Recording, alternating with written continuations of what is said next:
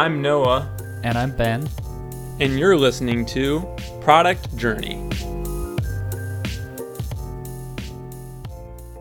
Hey Ben, how's it going? Hey, good morning. Going well. What about you? Doing good, and looking forward to this podcast episode. I think we have a lot of fun things to talk about. Yep. And you just told me we're approaching episode 100 soon. That's kind of crazy. Yeah, that is pretty crazy. That's a lot of episodes. So yeah, we're gonna have to do something special for that. And you guys, all you listeners, yeah, definitely stay on the lookout because we're gonna have something special, even though we don't know what it is yet. Oh, so now you're putting on the pressure, and we have no idea. That's great. Yeah, yeah. I'm just setting us up for failure, I guess. Everybody's gonna be it's so gotta disappointed. Be good now. Yeah. All right. What are we talking about today? Yeah, so we kind of have three things on the agenda. We have a listener question, so we're going to play that and kind of answer that question. And then in the middle, we're going to be talking about the different ways to kind of fund your business, different ways to bootstrap, different ways to maybe raise some money, and talk about our thoughts around that. There's just been some people talking about that on Twitter and stuff, and we thought it was kind of an interesting topic. So we're going to be talking about that a little bit. And then lastly, we'll go into some updates for each of us, what we've been up to. So yeah, that's the plan. Yep, let's go. All right, so let's start out with this question. This is a question from Rami, who's a listener. He's an awesome guy. And so I'll just play it now. Hey, Ben and Noah. I've really been enjoying the podcast recently, and I've got a quick question for you, Ben. So you've both spoken about how if you pick a product in a growing category, it can make everything else a lot easier as you try to grow the business. It seems like you've experienced that recently with the Tailwind articles you've been writing. They seem to be getting a lot of traction fairly easily without much marketing from your side. So yeah, I've just been wondering if you've been considering kind of doubling down on that growing wave and building more Tailwind-related products such as UI kits or themes or any other related products you can think of. I look forward to hearing your answer in a future episode if you can get around to it. And thank you both for continuing to share your journey. It's been really fun to follow along. Okay. Rami, thank you for the question.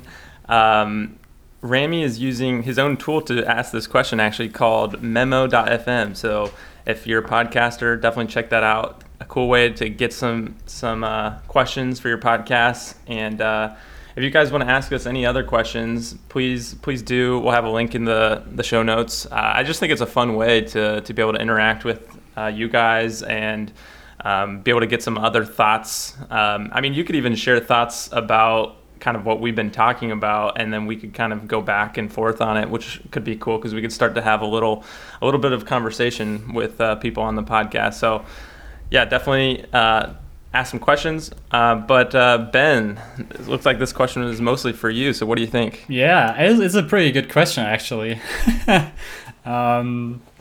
It is a tough one also because when I think when all around, like when the Tailwind articles and also the other ones, like there were two others that got a lot of traction actually. When they got that traction, it definitely got me thinking like, hey, should you maybe just focus more on all around altogether? Like, put TrueFinds on the back burner again, write more articles, double down on that. And it did get picked up by Google at some point and got put into that. I don't even know, like recommended articles section, and it totaled around 20K uniques one day. Oh wow, that's pretty insane. And in one day? Yeah. Wow, yeah, that's a lot. Yeah, that is a lot. And yeah, those Tailwind articles got shared around a lot. I did post them on Reddit. I think I mentioned that on the show. It didn't really go well at all. Like, it didn't get posted because somebody removed it immediately. Yeah. But then somebody else shared it, and it got a bunch of upvotes there like 2 weeks later. So in general, I think the Tailwind content did really, really well. And it definitely got me thinking like, hey, should you double down on that? Maybe make a little course around that? Like, that's what my thinking was. I don't think I would necessarily go and build a whole product around it. Mainly because I don't think it's super interesting for me to build that. Like I'd probably just get bored building those components. But I do know that somebody else, I think Danny Postma, who previously built I think Headlime is what his previous product was called. I think he's actually building something like that, like a component library specifically for Tailwind now, where you can basically just go ahead and like buy one component for a couple bucks. I saw that, and I think he just launched that on Product Hunt, and it seemed to do pretty well. Seemed to have a pretty good response. So I feel like that could work though. Like you're saying, like people are looking for things like that. Absolutely. Which is cool. I think what we're seeing there is actually a wave that has been there before with Bootstrap, and a bunch of, like theme marketplaces that popped up selling Bootstrap themes. That I think people made a lot of money off of those. And yeah, I mean, Tailwind is kind of the second wave of, like style system replacing Bootstrap in a way, or competing with it, maybe not replacing it. And yeah, I do think like there is an opportunity to jump on that. It's just probably not for me because I don't feel drawn to it. Like I don't feel like I would enjoy that over the long run. But yeah, in general, like the traction did get me thinking a lot if I should, focus on it more, even if it's just, related to the content, because that's also interesting to see like the new hot dev tools getting all the attention all the time. And you can actually see it come and go there as well. Like, it was React at the time, and Vue.js and SvelteKit, and all the new stuff that gets released all the time. And if you just jump on those and write articles around that, or even produce products around them, I think you will hit some traction. Yeah, I do think that is a pretty good idea, Rami, to just like what are people talking about right now, because if you build something in that space, like there's more, like, most likely people will be talking about that too. Like I feel like that's kind of what happened with Potion a little bit, because there's a lot of people already talking about Notion, and so that's kind of the same thing. Like it was kind of a hot area, because I mean, I just distribution is like one of the hardest things. Like I think that's one of the hardest things to figure out for your business. And so any things you can do to leverage a market or what's being talked about, or something that's different ways to just get people to see what you're doing. I think that you should go for those things maybe. And like you're saying, like if it makes sense with what you want to do and what you care about. So yeah, that makes a lot of sense. Cool. Well, thank you, Rami, for that question. And feel free, everyone, to ask some more questions. We'll try to answer them throughout the podcast as we go.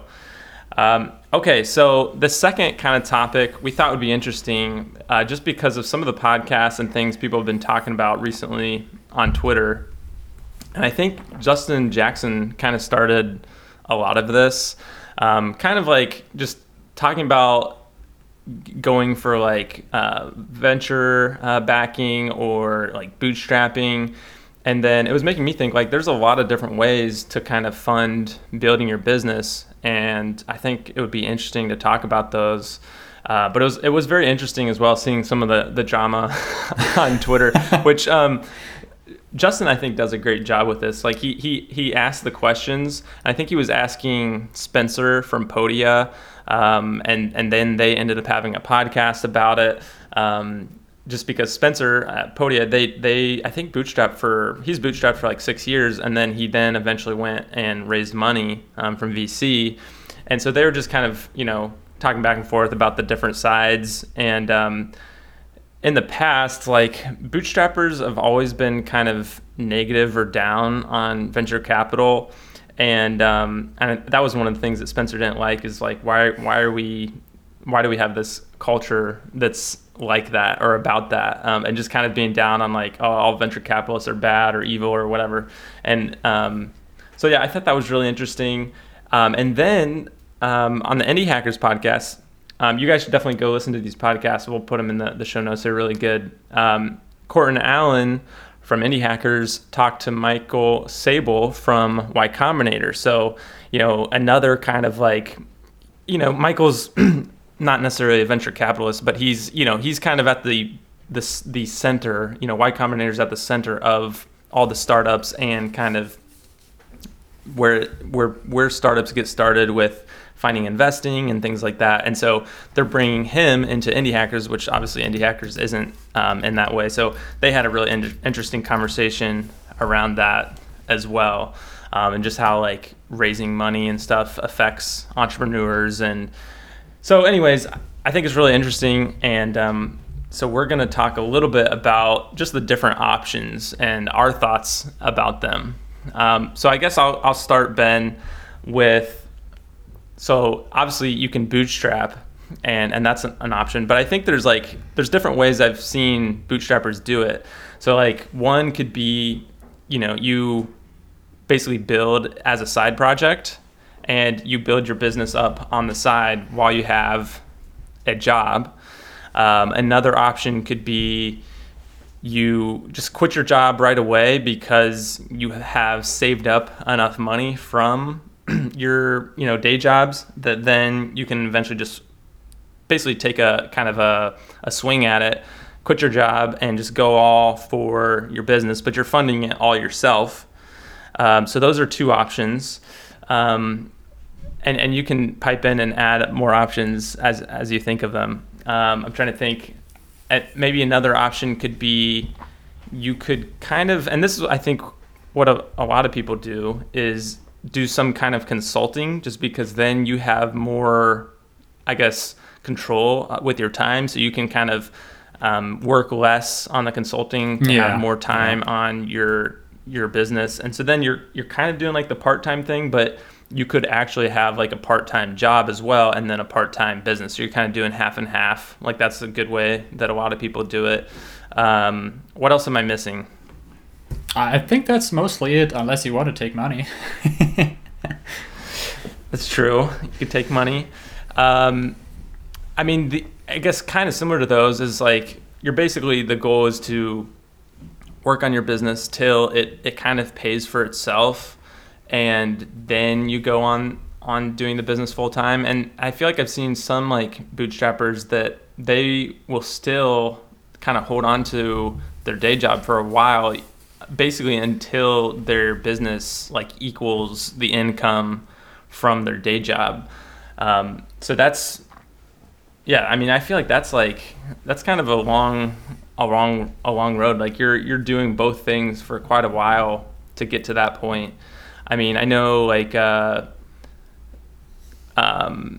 just seen multiple different bootstrappers do that. So I guess my thoughts about some of those options so far is I'm the kind of person that it's hard for me to focus on more than one thing. But I think that is a really good way to just make things stable. Like if you have income coming in on the side, I guess as your main thing, the stability that gives you to just kind of keep pursuing your side business, I think is pretty awesome. Because I think if you just go all out on your business before it's ready, that puts a ton of pressure and stress on it. And I think that makes you make bad decisions. Like you're going to start making decisions to just try to like get a little bit of money, and almost like you're trying to make decisions to make things happen right away, where sometimes things take time, and the smarter decision could be for building something that's going to be even better down the road, kind of like delayed gratification or something. What do you think about that? Yeah, pretty much agree. I get why you would want to jump into building just the business and not have something else that takes away your headspace, but may also provide some money. Because then you can just focus on it. It changes stuff. It definitely changes a lot of stuff, like in your daily life, how you can approach it, what you can get done in a certain time frame. But as you just said, it also influences how you think, because you have a limited runway probably. So yeah, I do think like the third option that you mentioned before, like working on the side, so you basically have like unlimited runway in a sense. Yeah. That's a pretty smart way, and I do think most people do it in contracting instead of like, just half the time at a full-time job, because it's even more flexible. You get to reduce or increase the hours you put in. You get to set the prices that you want, so it's easier to make that work with building a project on the side. Yeah. I think on the flip, people would say, well, if you're not ever like completely focusing and putting enough investment and time into your business, like maybe it will never work out, like that you really have to, like, building this business thing is really difficult, right? So if like it's going to take a lot of effort and time to get it to that point. And so I think that's what the opposite side would kind of argue, is that like you need to kind of go all in. And even just the pressure of going all in is maybe for some people, and maybe that's where this is like a preference thing / like personality thing, where they need that kind of that jump, that dive in to really make them be successful at it and do a good job at building their business.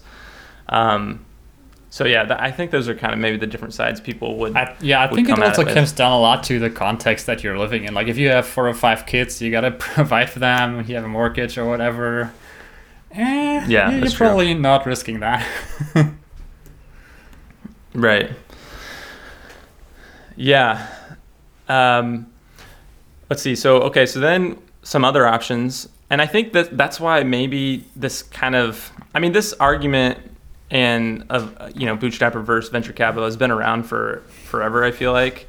And maybe why it's coming up more right now is because I feel like things are starting to blend a little bit. Like there's now starting to be investors that are a little bit in the middle, and they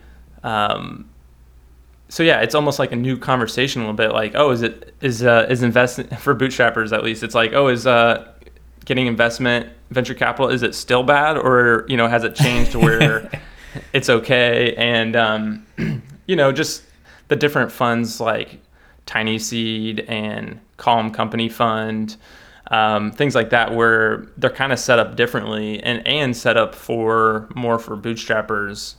So I can see kind of why people are talking about this again.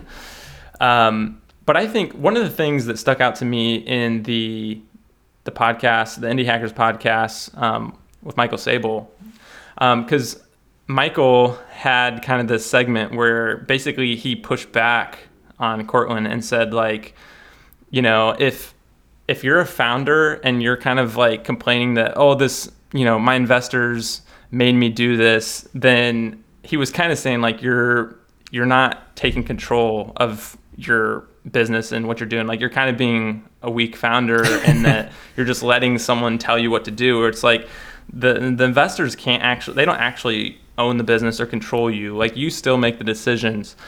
And so that was kind of his kind of saying of like, why are we complaining about this? Like we just need to make we just need to make the decisions that we know are best for our business. And so I don't know, that was a very interesting thought. What do you think about that? I think you probably saw some of that on Twitter too. Yeah, I didn't listen to the episodes yet. I just read up on the whole thing.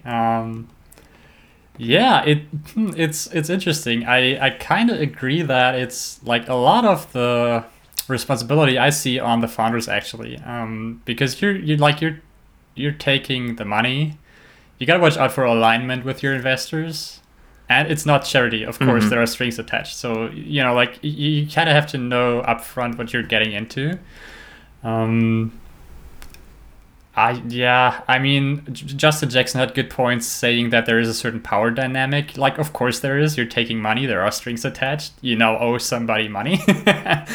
Yeah. If you do that like in a back alley, it's not really like that. But if you take money from shady people, you kind of get put under pressure. Yep. It's not really like that, as I just said. And yeah, maybe it is like that, because if you're the founder, you kind of get to choose, do I take money from somebody in some back alley, or do I look out for somebody who's actually aligned with what I'm trying to do here and, who gives me good terms, and that's on you to negotiate. Yeah. Yeah, and I know, so I think that's what Justin talked a lot about was the power dynamic where like, these investors, they have the power, I guess more like socially, because kind of what was pointed out is, it depends, I guess, at what stage the company is, but usually like early stage and stuff, like the founder still has the percentage ownership of the company. But just kind of the idea that, these are VCs, they kind of have been around in the game for a while. They know a lot of people in the networking. So just kind of like the power dynamic that maybe comes with that is maybe what kind of can force entrepreneurs to maybe do things they don't want.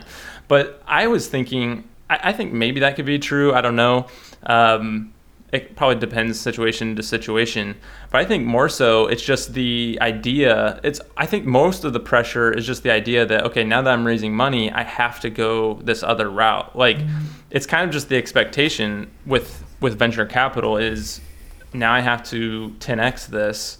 And so I think just that idea in itself, for me, would be the pressure to like, all right, now I have to run my business a different way. It doesn't even necessarily have to be the investor telling me what to do or anything like that. It's more just like, this is the expectation now that this company has to grow at this multiple.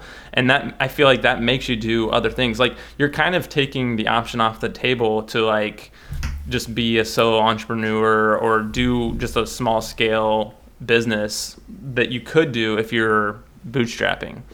Yeah, that's interesting because it feels like that's the old way of looking at VC where you basically had to 10x or whatever, or otherwise it's like a failed startup in a way. Yeah. But that I think that's why Tiny Seed and all those in between funds like emerged, right? So the alignment is actually there for folks not trying to build a moonshot company. Right. Yeah, I think even with like, if I did take money from Calm Capital or Tiny Seed or something like that, I think it would still change my optionality a little bit. Basically, in that the amount of money I bring in, I'll at least have to try to like double that, double the valuation or something like that. It takes the optionality to kind of just keep this business as a side business where I sell it like I did Support Man, where I just, sell it for something $100K or something under that. And for me, that's kind of like a nice little win. But that isn't good enough for them. So it does kind of raise the stakes a little bit. It just doesn't raise it near as high as like a, VC or investment like that would. And yeah, so I've been that's true. That's thinking, true. Yeah, I've been thinking a lot about that. Like, in some ways, and I think that's why indie hackers like doing this business thing. It is kind of almost like a hobby. It's kind of the side business, kind of fun thing, and in some ways, I feel like that's what motivates me too. Like, it's fun to work on Potion. That's why I work on it a lot. And I don't want to. If I go full time on it, like I'm guessing it will become a little more serious. Like it'll be like, okay, this is actually a business now, or if I take some funding from Calm, and I think that's that pressure is good. I just don't want it to not become like I still want it to be fun, basically. Yeah, it's interesting that you say it that way because you could literally like look at how much pressure will I get from doing that. Like if you take money from some back alley investor, let's just call it that. You're having a gun pointed to your head, basically. Like that's a lot of pressure, not much fun. And then if you don't take any funding at all, it's like all fun. Like there's no gun at all. You don't have to do anything. But that also might mean like you slack a little bit and it's just fun. Yeah, or it doesn't make much money. Yeah, exactly. And then there's like Calm Capital and all this stuff in between, which is like, they're not pulling a gun on you, but you still should like pay back the money at some point. Right. Like you would feel bad if you didn't pay back the money because that's you want to do well for your investors. I think and I wonder, just hearing how Michael talked, it sounds almost like entrepreneurs put this pressure on themselves a little bit, kind of like what we're talking about, where especially for Y Combinator, it's like they're gonna do okay. They're investing in like 1,200 startups a year now. Like, they're pretty big, and I don't know what the numbers have to work out, but they just need a few of those to become unicorns, and the rest of them could fail, and they'd probably be happy and fine with that.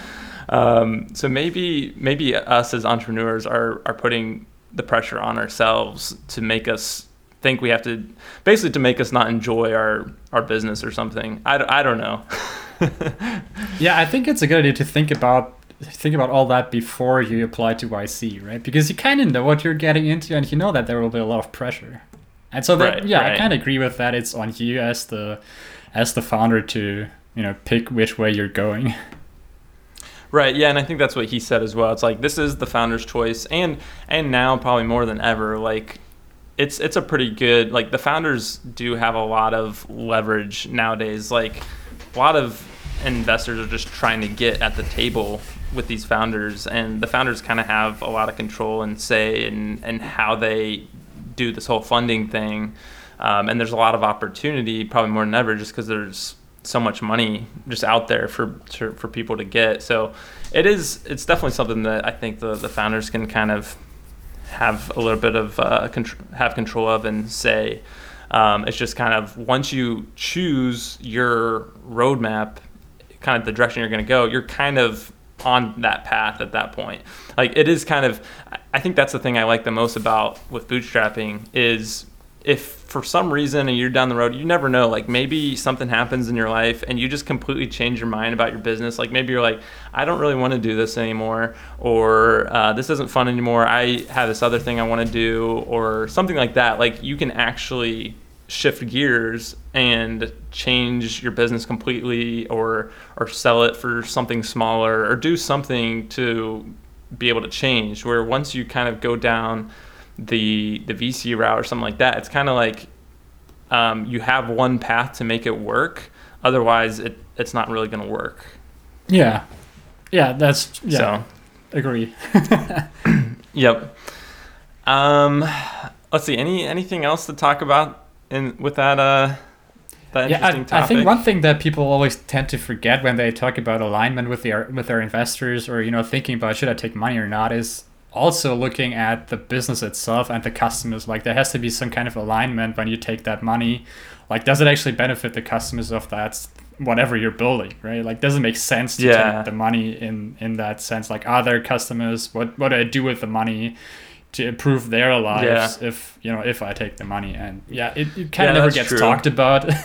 But that's kind of sad, actually, because you're also building it for, like, not just for the VCs, not just for yourself or for the money, but also for the folks that are using the product. So yeah, that's true. And some markets, like, you kind of to grow your business big enough to be valuable enough for your customers, or to even give value to your customers, it's like raising money is the only way you can do that in some cases.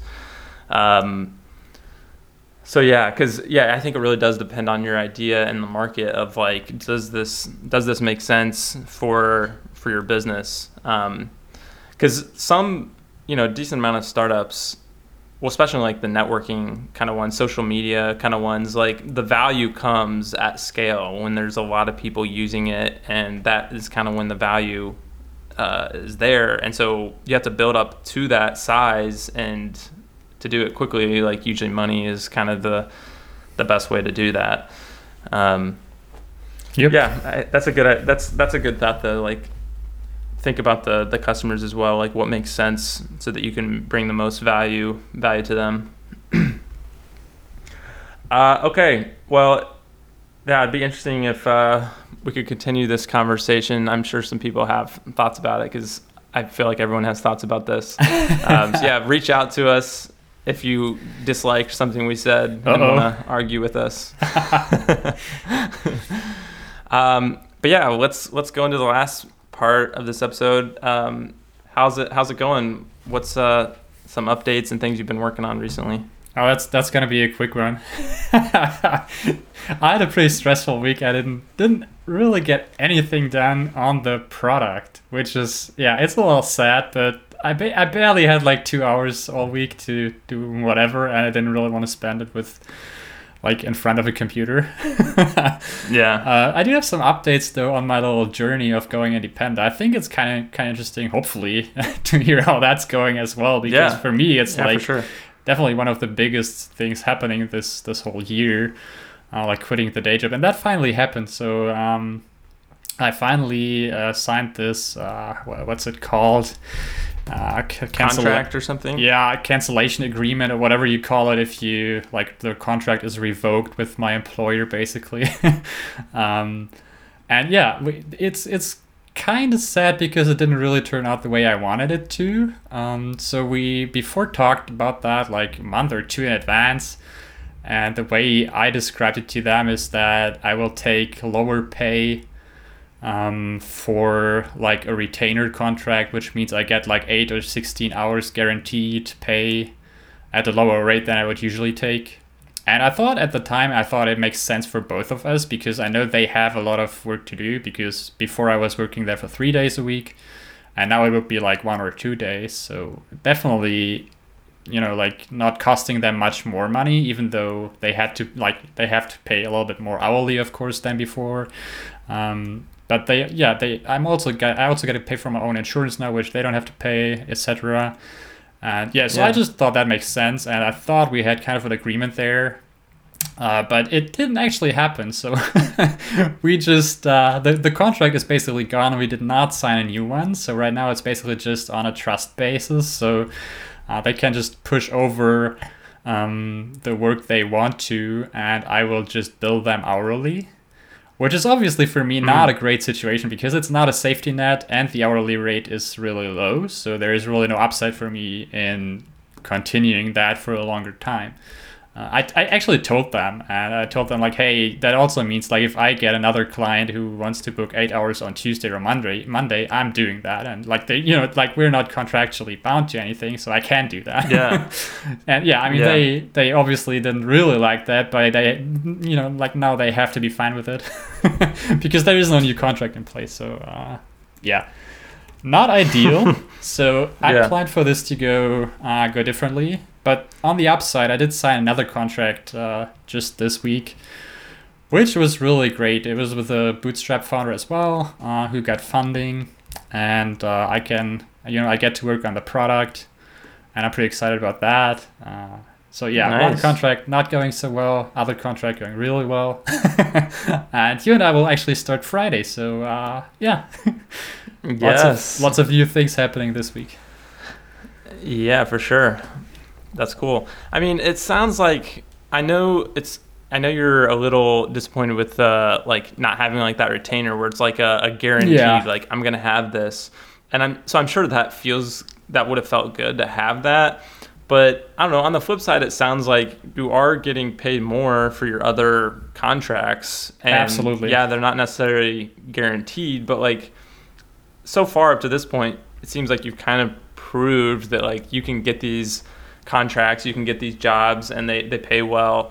And so I don't know, from at least looking from the outside, it seems like you'll be able to find good work and keep doing that. So that's how I feel too. It was more like a little bit disappointing because we kind of planned, like both sides kind of planned for it to go differently than it did in the end, and it's like I don't know. But you don't want to like leave on a bad foot or anything. Yeah, exactly. I was like, I was planning for it to continue, and now it really doesn't like that. But yeah, I'm definitely not, worried about it. Actually, kind of cool to have that extra time maybe when they don't have like super much work to do. Yeah, I can just use that for my products now, which is kind of cool. Right. That's cool. Sweet. Okay, I guess I can, if you're done with those, I can go into some updates. Go ahead. So, let's see. Lots of different stuff going on. I feel like the things, like the new features that I want to build keep kind of getting pushed down the road just because things that I need to fix or support. There'll be times where like a support request could take me an hour or 2 hours just because like I'll get it, and there'll actually be something I needed to do or change, and so I've been doing that. So basically all that to say is I feel like that pushes me down the road, and I end up, it takes me longer to do things than I expect, or get to some of the features. Like the Potion subdomains is one of the big things that I've been wanting to do. And I've been thinking about this because actually this is another thing that Mike Sable talked about in the podcast that was actually really good. He was talking about, he thinks Y Combinator is really good at telling entrepreneurs what fires they can ignore, and that they don't need to put out. And that's kind of what I'm doing is like, oh, this person needs this thing, they want it for their website, and I'm like, okay, I'll just do it for you, you know? And so kind of thinking through that, like, you know, actually these are kind of like little fires. Maybe it would be better for me to just like not do them at all right now. Like, is that actually, basically think about, is this actually helping the overall product for everybody? That's the best thing for me to do right now. And the answer is probably more so no than I've been saying no. So I probably need to say no some more, basically. Let it all burn. Yeah. But I mean, that's a really interesting idea though too, because it's like, it's actually okay for parts of the product maybe to not be good or to not be all the way there because they're just not the most important thing. And doing the most important thing is going to have a bigger impact on the business. So I thought that was really interesting to think through. And so that's what I'm trying to do a little bit now. But that being said, I did start to make some progress on the Potion subdomains. And the first part of that is actually, so to get a little bit technical with how the Potion websites work, right now, basically every Potion website is the same source code, but then basically I just add a file that has, well, the only thing it really needs to have is the domain for, currently the domain for their website. And that's how it's been for a little while. The problem with that is whenever the user wants to change their domain that their website lives at, basically I just have to rebuild the whole website because that's how it's pulling all the data and everything needed, like the configuration needed for that website. And so basically this would be even a bigger problem with the Potion subdomains because it's like I'm putting them in a place where yes, they are going to be changing their domains because it's first going to be a Potion subdomain, then they're going to add their custom domain and change it and stuff. And so now basically what I did this week, which took a little bit of refactoring a little bit, is making basically that be the site ID. So each site has its own unique ID. Now that's basically all that's needed to be added to each website source code. And then with that, you know, I can grab the data for it. And if anything changes, you know, it doesn't matter. Like that unique ID is going to be the same, even if the custom domain changes or whatever. Got it. So yeah, then I'm not going to have to rebuild sites and things like that. So yeah, I've been working on that. I'm kind of testing it out, and I'm almost done. The good thing with this is it's been kind of like the first thing I've gotten to test out on the staging environment that I built for you. And that was good that I did that because I realized there was a couple things that just weren't set up quite right in the staging environment. So yeah, it was really good that I went through all that and actually like basically went through the whole process of building sites and doing everything on the staging environment. So now I could fix some of those things. So it should actually be ready now. Cool. Yeah, so I've been kind of working with that, and kind of after this step, the next thing is to actually do the Potion subdomains, which really shouldn't be that much. I did some really nifty designs and drawings about the Potion subdomains. The listeners couldn't see that, but basically that was just like a crayon this is actually like a very thick crayon. This is my daughter's like kids crayon, and I use this to draw my designs on a notebook. Very professional. Yeah, no, I like it though because actually I think this is Basecamp talks about designing this way, where you really do like very kind of simple, dumbed down fat finger designs, they call them, like with a fat marker, because then you can leave like the implementation details to someone else like later when you're actually doing it, and it's just really just kind of friggin' ideas. I like it. It was kind of fun coloring with it's a good way. my daughter's crayons.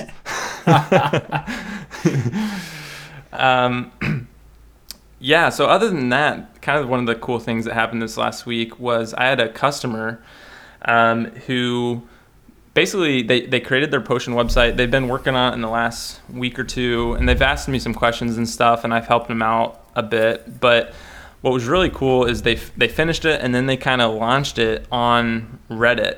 And their website's called don'tjustbuild.com. And it's kind of like this resource for founders building businesses, which is really cool.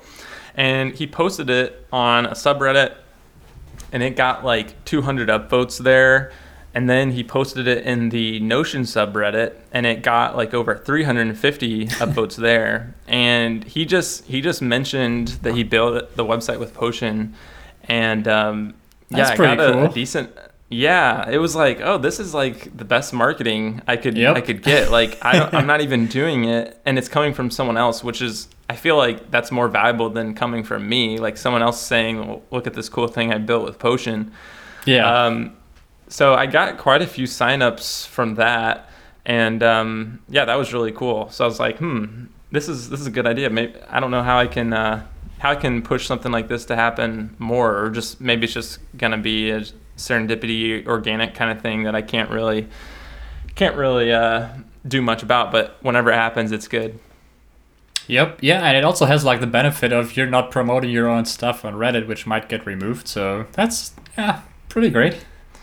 Oh yeah, very true. Because like especially on the Notion subreddit, you're not allowed to basically promote any paid products. So I've never promoted Potion on there. But he since he wasn't me, and his website, it's just a free resource. He basically could promote it on there, but it's kind of also promoting Potion a little bit. Yeah, exactly. It's a win-win. Yeah. Maybe what the takeaway is that now I should have multiple aliases where I'm just a Potion customer, and I can just post things as a different person. I'm not sure if that's really the takeaway here, but yeah, probably not a good idea. Yeah. Anyways, that was pretty much my week. It was a good week, and I'm looking forward to kind of the new things that we're working on for Potion, and I'm excited to get you working on things in the next day or so. So it's gonna be fun. Yep. Cool. All right. Well, is that a wrap? That's a wrap. All right. Thank you, listeners, for staying with us this long, and we'll have some of those links that we talked about in the show notes. And feel free to leave us a question. And otherwise, we'll talk to you in another episode. See you next week. Bye.